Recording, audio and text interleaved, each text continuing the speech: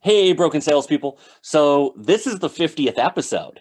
So, what else can we do but talk about the future? That's what we're doing today on the Broken Salespeople podcast.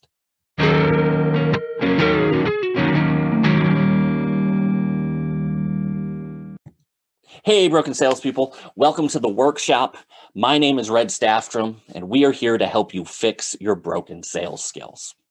So I want to talk about the future. I want to talk about the future of sales, where I see sales in general going over the next 10, 20, 30 years. So you guys can be prepared as the world continues to change around us.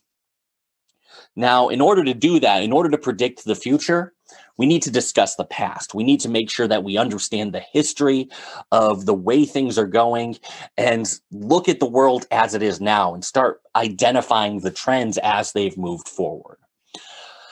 So, this kind of came to light for me this week. This week, I was on a coaching call. I was speaking to somebody about the idea of getting a coach. And I was talking about what kind of coach would work really well for them. Now, this was a guy who, on the DISC personality profile, make sure you go back to the previous episode if you want to learn more about DISC personalities. He was a high D personalities. He was a dominant personality. In terms of birds, this is the eagle. These are people who are very, very focused, very task minded. Once you give them a list of things to do, they go for it.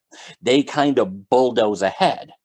The problem is they don't necessarily always look before they leap. They may be task focused and go, go, go, but they don't always see the big picture. They are laser focused on what they want to do. And that was who this guy was. He was that high D personality.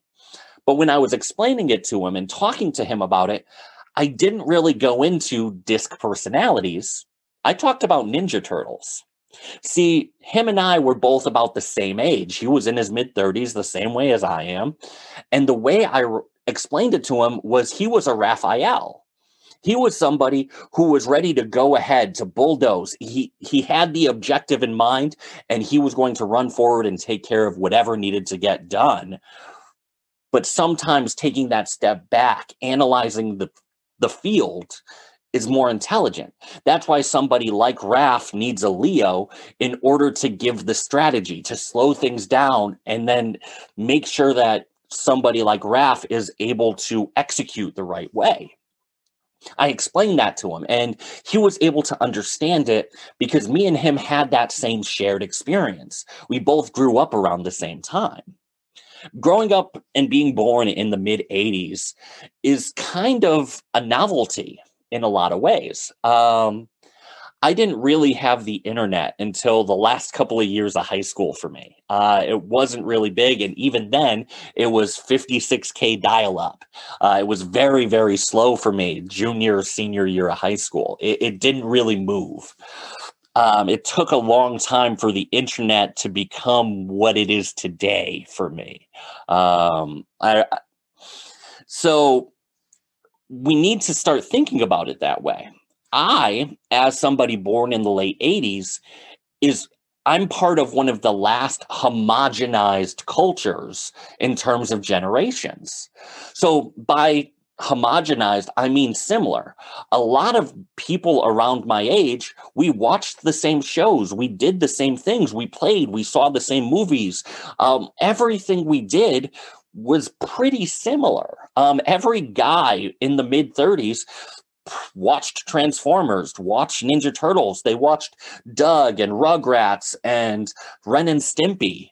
They did all of those things because that was our shared experience. That was what was on TV. There was only 2 or 3 channels for kids, so everybody watched that stuff. As we started to grow up and we became teenagers, a lot of the shows were the same too. We would watch Friends. We would watch Seinfeld. A little bit later on, we would watch The Office. We would watch Parks and Rec. We would watch all of these same shows. So we had that shared experience.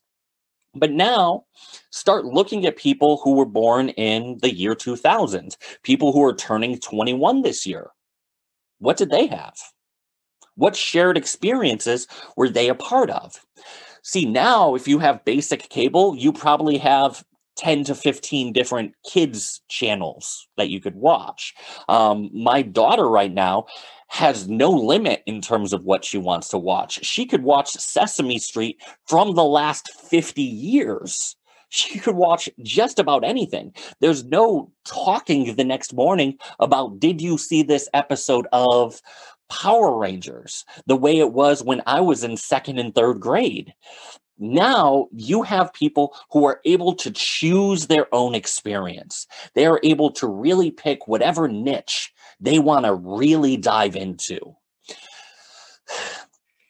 Prior to people of my age, people who are older than me, remember the world being even more homogenized. If you are a baby boomer and you're listening to this, for instance, you remember 3 channels. You remember everybody watched the Brady Bunch. Everybody watched I Love Lucy. Everybody watched Roots. Roots is probably the one television event that everybody who was of an adult age in the 70s really remembers. Everybody watched Jaws. Everybody watched Star Wars.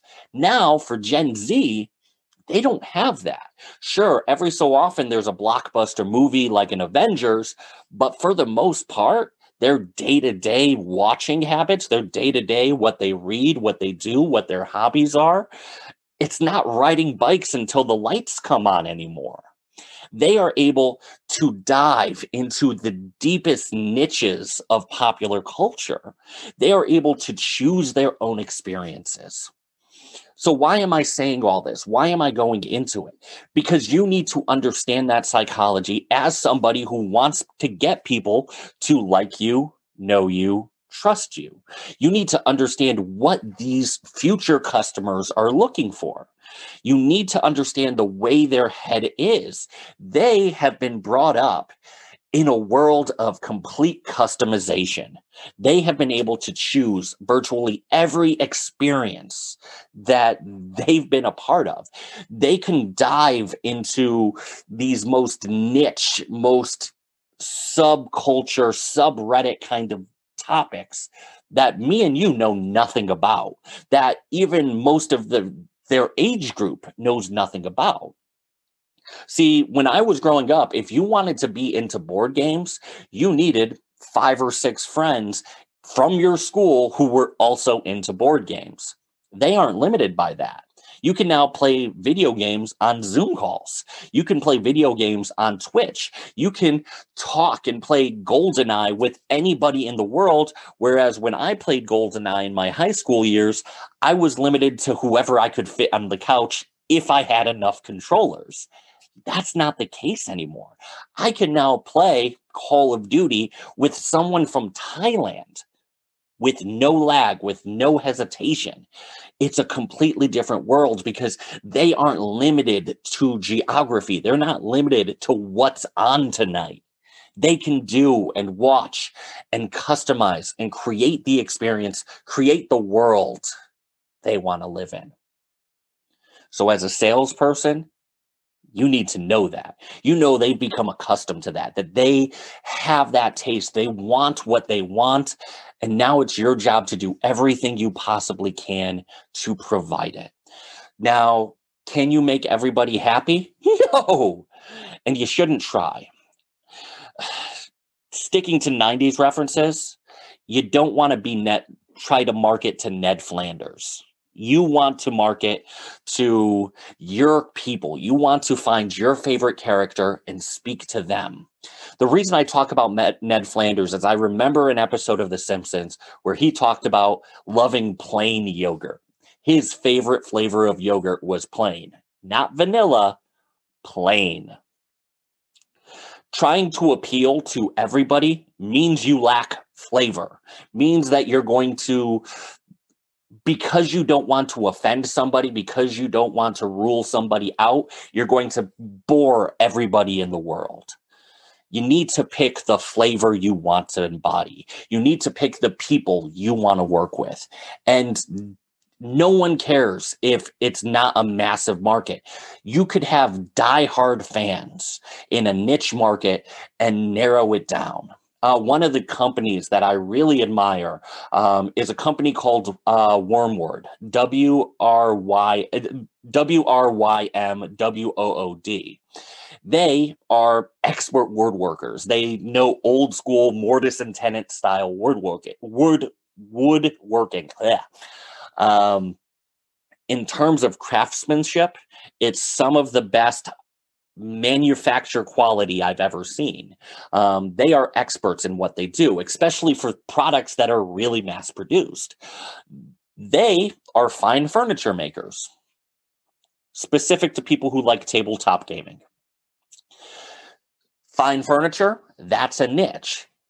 Tabletop gaming, that's another niche. They are a niche of a niche, but they've broke $3 million on Kickstarter within 20 minutes.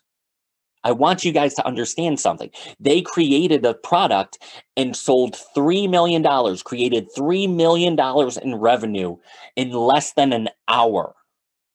And the reason they were able to do that is by offering a high-end experience to a niche of a niche. They found their people. They found their tribe.